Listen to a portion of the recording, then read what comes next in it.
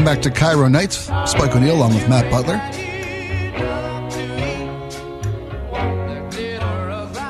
So, what version is this?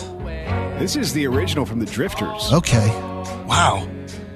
Worst backup singers of all time. The Drifters?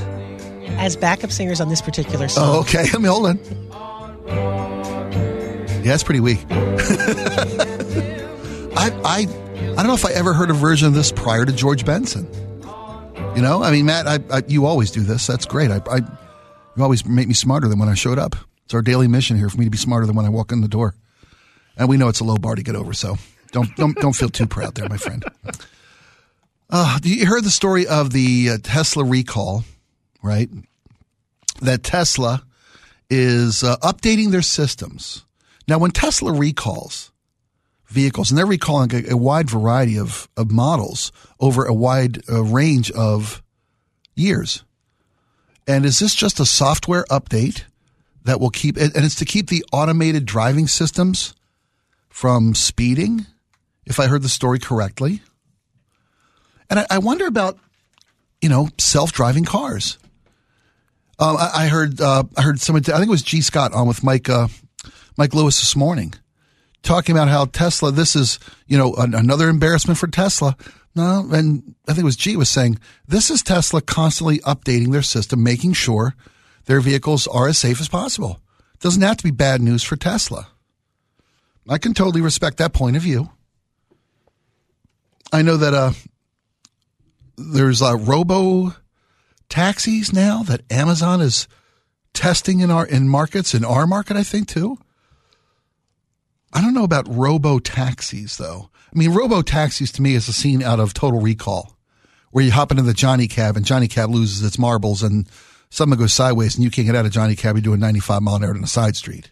I could see it working in areas where there was limited to no traffic, in specific geographic areas or like downtowns that were more closed off to cars like they do in parts of Europe. Ah, okay. In the case of the Amazon test, they're testing it as a shuttle between two different offices within a mile of each other. That's smart. It kind of does make sense. Yeah, especially if you're going to risk only Amazon employees, both inside the Johnny Cab and outside the Johnny Cab. If it runs amok and runs over somebody, it's running over Amazon employees. But I would say as a mark of courage, shouldn't the CEO take it first? Yes, thank you. I couldn't agree with you more. Yeah, and they should run shuttles between the offices of the CEOs only, exclusively, down their own, CEO lane. Well, I don't think anybody's going to make him come into the office. It's just the other way. Ain't that the truth? Folks who have been lucky enough to maintain working from home, I know that we all during the pandemic had the opportunity to work remotely for public safety reasons. And we're not going to debate whether or not the right moves were made and what mistakes were made. Of course, some mistakes were made during the pandemic. They were made on the side of caution. We now have the benefit of hindsight to see where we maybe were overprotective, probably were overprotective in a lot of instances regarding the pandemic and how we handle it. But given the information we had at the time, we made the best decision with what information was available to err on the side of caution with regard to public safety. And I'll respect those decisions forever. But folks, now it's time to get back to work. Disney first was the one saying you got to be back in town, back in office 3 hours a day. Amazon's doing it now. You have to be back into office so many hours a day. Microsoft did it recently, 4 days a week, not hours a day, days a week, I should be saying, not hours a day.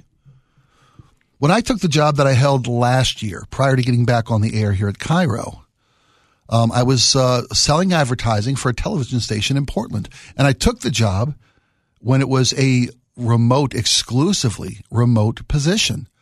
I would have to make cold calls, phone calls, and have Zoom meetings with businesses in Portland to handle their television advertising.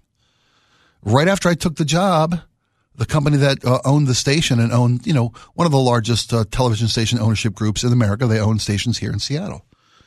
They changed their policy to a return to on-site, in-person work. And this was in, July of 21. This was a while ago. This was when we were really first starting to come back to work. They were one of the first people to do so, first companies to do so on a nationwide, company-wide basis. And the reason that they did this was to foster a sense of teamwork and creativity, as well as efficiency and productivity. Because when we work remote, there are benefits, of course, but there are definitely limitations and downfalls to remote work. The sense of being in an office, collaboration, ease of finding out information. Instead of 3-4 different emails to find something out, you got up from your desk, walked around the corner, poked your head in somebody else's office and asked a question, got the answer, came back, you were done. It didn't take a series of emails. People were doing other things or out of the office, and it took all day to find out one simple thing that could have taken you 2 seconds to find out. And there's a sense of not just teamwork and collaboration, there's a sense of camaraderie that comes with working on site with a team. And not everybody's lucky enough to have the ability to work remotely. Production and service industries never had a chance to work remotely or stay home and be safe. Grocers, service industry, manufacturing, all those jobs worked straight through. Service jobs like the fire police departments, they all worked straight through at the personal risk of their safety to keep us moving forward. And that's from a safety perspective, from productivity and efficiency, living.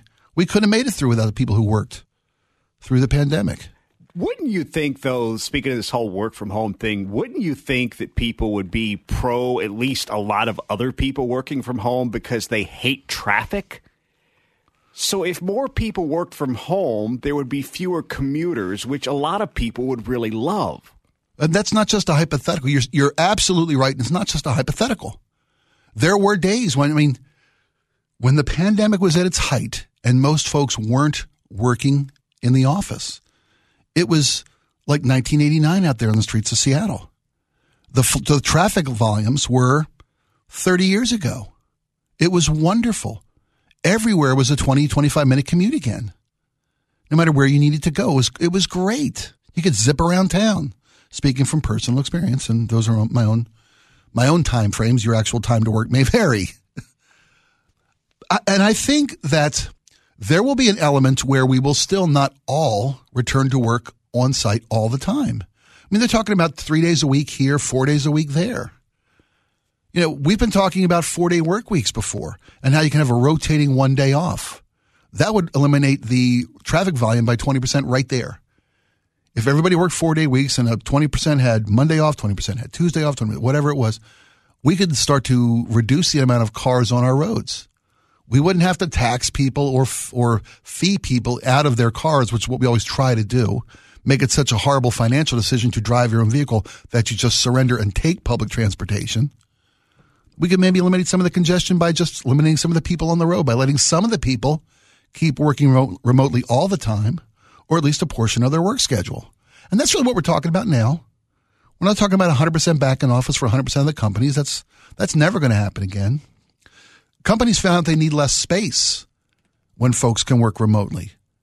There's lower cost of doing business, less office space, less resources for the people who are in the office doing the job.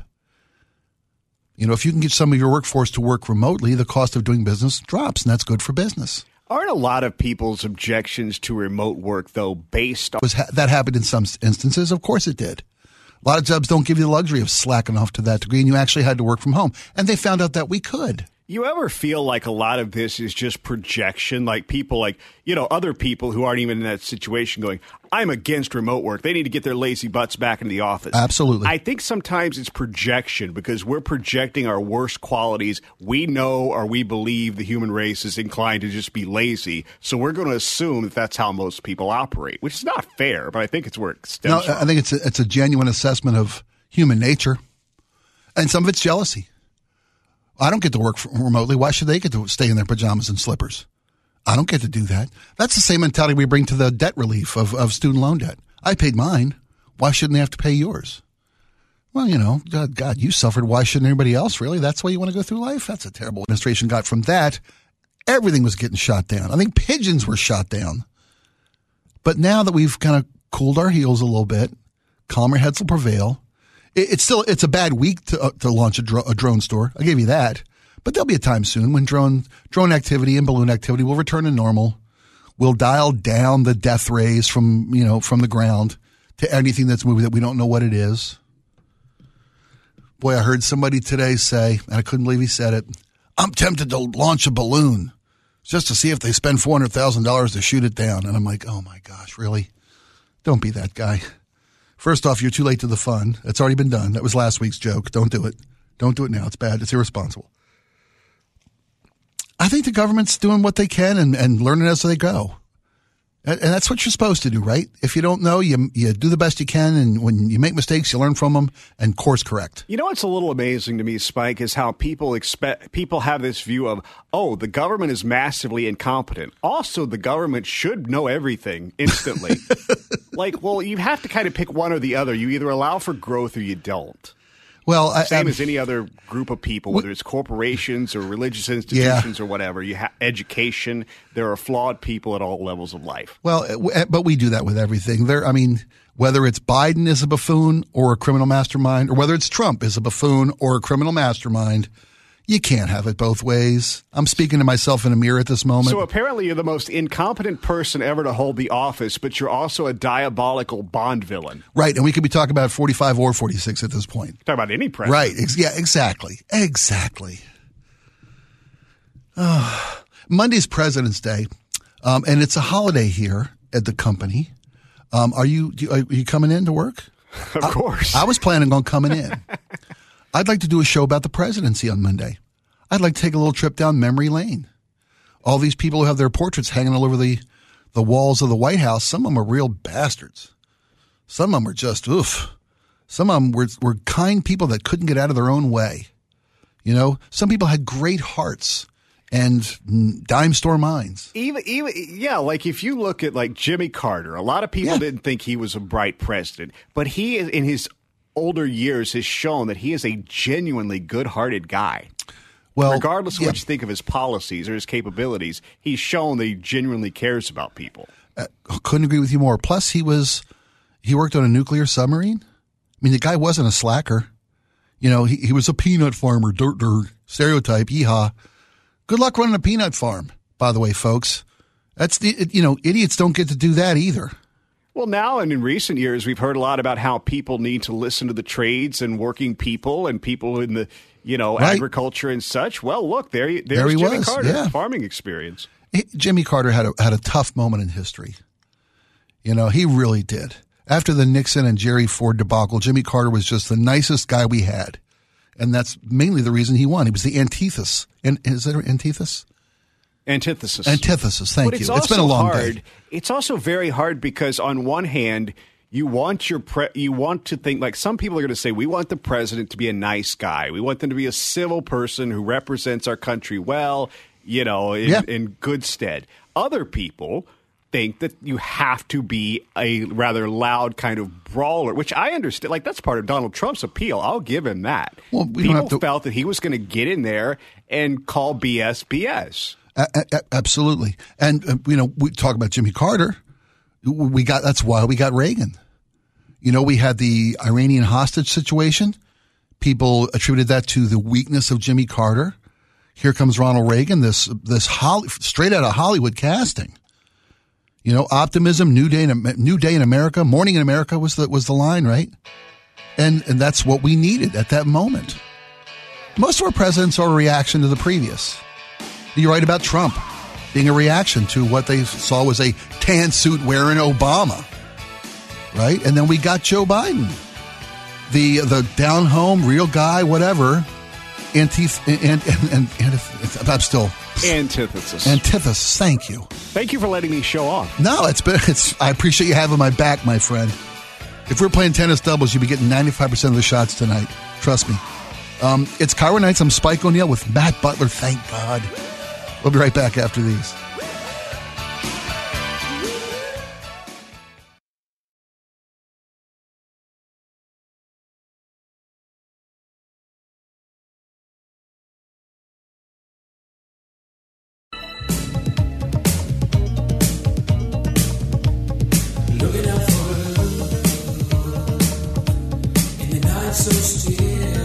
Welcome back to KIRO Nights. I'm Spike O'Neill along with Matt Butler. Lisa Brooks is with us. Now, is this Lindsey Graham or is this Lindsey Graham? Oh my God! What a voice he has! What a voice! In his previous recording, hiding his talents. Is this Lindsey Buckingham or Fleetwood Mac? It's Fleetwood Mac. Okay. Tango in the Night, I believe. Okay. Yeah. Lindsey Graham. Oh, I've been trying so hard not to go politics. I just don't have the energy for that. What would Lindsey Graham sing if he were a rock star? I think Matt has something in mind. No? Such a good question. The possibilities Are endless. Yes. Sometimes it's hard to be a woman. Giving all your love to just one. Perhaps something from President. The Wizard of Oz, If I Only Had a Spine. Oh, my God. Okay. Oh, Trump. That's what he would sing. He'd have. Anyway, we're not going there. We're not going there. Hey, here's a border story that I think is a good news story. It's about the border and a man smuggling hundreds of illegals into America. It's from the Canadian border and Blaine. Oh, right. Yeah. A man pled guilty to smuggling hundreds of Indian nationals into Seattle using his Uber through the Blaine border crossing, U.S. port of entry. First off, an Uber driver coming back from Canada with hundreds of Indian nationals sneaking their way into America. Now, I say it's a good news story, and it's really not. Of course it's not. But the fact that he, first off, pled guilty, he was caught and pled guilty, is a good thing. He had 17 different Uber accounts taking part in this crime ring. They were making $80,000 in charges that they were using to charging as much as $11,000 per person for their smuggling services. They were mules. They were Uber mules, bringing people into this country illegally. Now, as we had the story earlier this weekend, as we understood it, the Uber drivers themselves were not aware of what was going on. Does your information say something different? Well, about if that? someone, the headline I had from Como News, man pleads guilty to smuggling hundreds of Indian nationals into Seattle using Uber. Mm-hmm. Now, if he was unaware that they were illegals. No, that he was aware, but that the drivers themselves were. Right. They So didn't this know. man used 17 different Uber accounts. Right. The drivers, right. I wasn't being clear about that. You're absolutely right. The drivers themselves were unaware that they were committing a crime. But this guy who ran a fleet of Ubers to bring Indian nationals, hundreds of Indian nationals into Seattle, pled guilty. I say it's a good news story because I would expect it to be going the other way. I would expect people trying to leave this country to go to Canada. Right. The fact that people are trying to get into America is yay, America. It's a great day in America. People are sneaking in again, and not just, people who are in the southern border hauling fentanyl. I know. Boy, and that's another story. Well, we don't hear it happening much over the Canadian border, but we hear a lot happening at the southern border. So it's interesting in that sense, too. Well, we're right. We need a wall, but we need it between us and Canada, apparently, not the one down south that they think we need. I saw one of the hearings, and I mentioned this to Matt the other day. Max Frost is the freshman representative from Florida, the 25-year-old youngest representative ever in Congress. In one of the Senate oversight hearings, or the House oversight hearings, the newly minted Republican-controlled House are going to get to the bottom of everything. And they're talking about one of the hearings is about the open border at the U.S. southern border and the fentanyl crisis that's gripping America. So Max Frost, 25-year-old, took a bunch of old white guys to school by saying, "Can we enter into the record, Mr. Chairman?" Jim Jordan, Republican, firebrand. That the Cato Institute just published a study that 90% of the fentanyl coming into America is being brought in by U.S. citizens through official points of entry. 90% from the Cato Institute, who know what they're talking about. This isn't Rachel Maddow saying this, or Lawrence O'Donnell on MSNBC, or whomever, whatever liberal wonk you want to say is just blowing propaganda. This is a fact. So when we talk about border security, we really should talk about border security, whether it's Canada with Indian nationals being smuggled in by an Uber ring, or the southern border where people are actually seeking a better life. And the propaganda that they're all drug mules and they're bringing in fentanyl to kill Americans, it was Paul Gosar was on the same committee. The representative from Arizona who, I think it was 7 of his 8 siblings, made a commercial saying he wasn't fit to run for public office. And when you ever bet that? No. Oh, yeah. When Paul Gosar was first running for election from Arizona, his siblings got together and made spots saying this guy's a nut job. He's not fit to be a U.S. House member. Wow. And he won anyway because he said everything they wanted to hear, the population in Arizona. He got elected. Well, he's up there saying that President Biden's plan to turn over control of America to the cartels of South America, and he wanted an open border. You know, he's blowing this smoke around. And Max Frost goes up and says, can we put into record? First, he said, I want to make sure I heard it right. The gentleman from Arizona said President Biden was in league with the drug cartels of Mexico to have open borders so that they could smuggle fentanyl. He said that. Am I right, Mr. Chairman? Yes. Okay, I got it right. I don't want to misquote my fellow representative. And then he laid out the facts that 90% of the fentanyl coming into this country, which is a problem, is being brought in by U.S. citizens, smuggled in through established points of entry. Nobody's carrying 85, 90 pounds, 100 pounds of fentanyl across the desert to sneak into America. They're bringing their babies. They're bringing their babies because they are living in countries that are controlled by drug cartels that, you know, trafficking, human trafficking, drug trafficking, murder people at will. Of course they seek a better life. That's what we're here for. That's what the lady in the harbor in New York said. So anyway, I didn't want to get too political, but I thought that was a great moment. And the fact that people are trying to sneak into this country, even from Canada, I think it's a great day. I'm glad it happened. I'm glad he got caught. You know, everyone should come in legally. The people seeking illegal entry into the country, they're the criminals. So were they people from India coming into Canada from India? Then they would meet this guy who would bring him in. Right. And so they were trying to gain illegal entry into this country. Okay. Interesting. Yeah. And through a legal point of entry. That's the whole point. These people weren't trekking through the woods of northern Washington or Idaho or Montana or any of the states that are along our northern border where there's miles and miles and miles of natural wilderness that is the only border. They weren't, the Von Trapps crossing the mountains into Austria. They were coming in an Uber through Blaine in a comfortable car with probably a very fresh smell. And a bottle of water. And a bottle of water, yes. Remember, 4 stars. Can you give me 50 stars on that? You bet I can. Ding, ding, ding, ding, ding. Absolutely. Yeah, I saw that story and I'm like, that story worth talking about. The border, of course, border security is national security. I agree. I couldn't agree more. Let's just talk in real facts. Let's not talk in hyperbole. Let's not lie about what's going on to make your political points. It doesn't do anybody any good. And there was one more story. Oh, the other story I want to talk about were the rabbits that Lisa, you mentioned in the news. Yes. You know, when I heard this story, you imagine just horrific environments, dirty, unhealthy. These people was it Puyallup? Yeah, Puyallup. It's a mental illness story because this lady had rabbit hutches. These were pretty well cared for animals. Yeah. The problem was that there were so many. It started with 2. Is that really the case? No, I'm just assuming. Oh, God love you. You're at hook, line, and sinker, folks. There I am. Yeah, we just got 2 rabbits. I asked for 2 males. They gave me one of each. Now I have 246 rabbits. Won't you help? No, seriously. These rabbits were in rabbit hutches, and they were being cared for as best as they could. But when you get up to 246, you obviously don't have the facilities, the space. And they're looking for homes to adopt these bunnies out. Yeah, or even fosters at this point. Oh, if really? You can just take them for, a couple of weeks, a couple of months until they find homes or something. Because now they're at the Humane Society of Tacoma and Pierce County, the Humane Society. And they do a fantastic job, but they're grossly understaffed and underfinanced. And if you can't foster one of these bunnies, maybe you can make a little donation.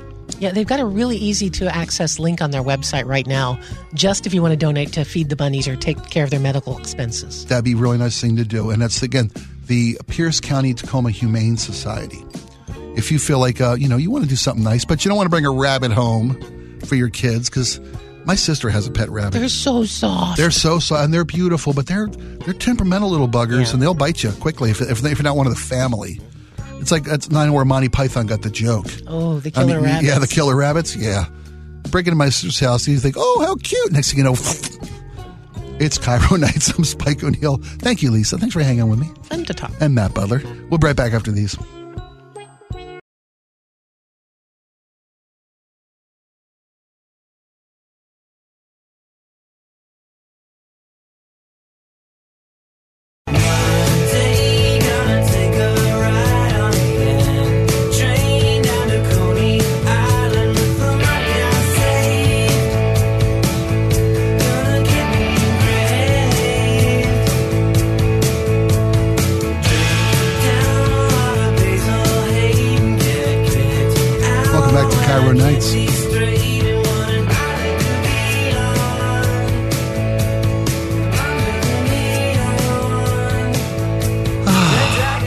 Matt found this story yesterday, and I was just intrigued. Elvis Presley's private plane had been sitting in the desert, literally rotting, for almost 4 decades in New Mexico. Elvis Presley's private jet, a 1962 Lockheed 1329 Jetstar, has been sitting in New Mexico, abandoned for nearly 40 years. Elvis had bought the plane less than a year before he died in 1977 for $840,000. It had in it all the latest amenities you would expect from a private jet in the late 70s. And it was nothing but Elvis. I mean, red velvet interior, gold, hardware, gold plated, gold toned hardware. I'm sure Elvis didn't have the gold commode some other celebrities have been rumored to have. But, marble, gold fixtures everywhere. It was Elvis's plane. And it's been sitting in the desert in New Mexico for nearly 40 years, just rotting away. It went up for auction last week. And the initial bid, opening bid, was $100,000. Before it was the auction closed, Elvis's private jet, all documentation, 1962 Lockheed jet, sold for $260,000. Now, Matt and I were talking, I think it was last week, about, bidding. What was this week? Bidding on, mementos from history, from your heroes, from your passions. I think it was Rod Stewart's initial recording tape. His first ever recording session, when he still didn't even have a record deal yet, went up for auction this week. This is kind of, I think, in the same boat. Elvis's jet. But for $260,000, that's not something you just park in the backyard and say, hey, you guys want to go see Elvis's jet? I'm hoping, and it doesn't say in the story that I'm reading here, which is brought to us by an English press, by the way, called The Express. They gave the story with a sale price of £216 sterling, which equates to about $260K American. Doesn't say who bought the jet. But I guarantee you somebody is going to refurbish this jet. Cabin's got wood paneling, wood trim on the window shades, VCR, cassette player, and a Kenmore microwave oven. A Kenmore microwave. All the latest 1977 technology right there. If you imagine having the kind of jingle that you could just go out and buy whatever you wanted to buy, go after that tchotchke from your hero, Elvis's jet. I think my idea about this is some savvy person needs to snap this up, refurb it a bit, just a little bit, keep it authentic though, and make it an Airbnb. Because how many Elvis fans would love to spend a night in his jet? They could make that money back so many times over, it's not even funny. You put it in a hangar in Vegas. You're spot on, man. I was thinking like somewhere near Graceland, but no. Real estate's too expensive down there, especially to be close enough to Graceland. But in Vegas, where Elvis is king still to this day, you build a hangar, a nice comfy hangar, and Elvis's jet Airbnb, the true Airbnb. Oh, that's a great idea. Because Elvis's jet doesn't have just red velvet seating. It's got a red velvet bed in there somewhere. And if not, it'd be a quick conversion. Don't settle for the jungle room. Elvis's jet. That's a great idea, man. Nice paint job on the outside. Elvis music playing there. Comes with a catered meal. Fried peanut butter and nanner sandwiches or whatever. You can pick from Elvis's menu. I got an Elvis cookbook at home. The Elvis's favorite recipe. Somebody gave it to me one year for a birthday present, I think it was.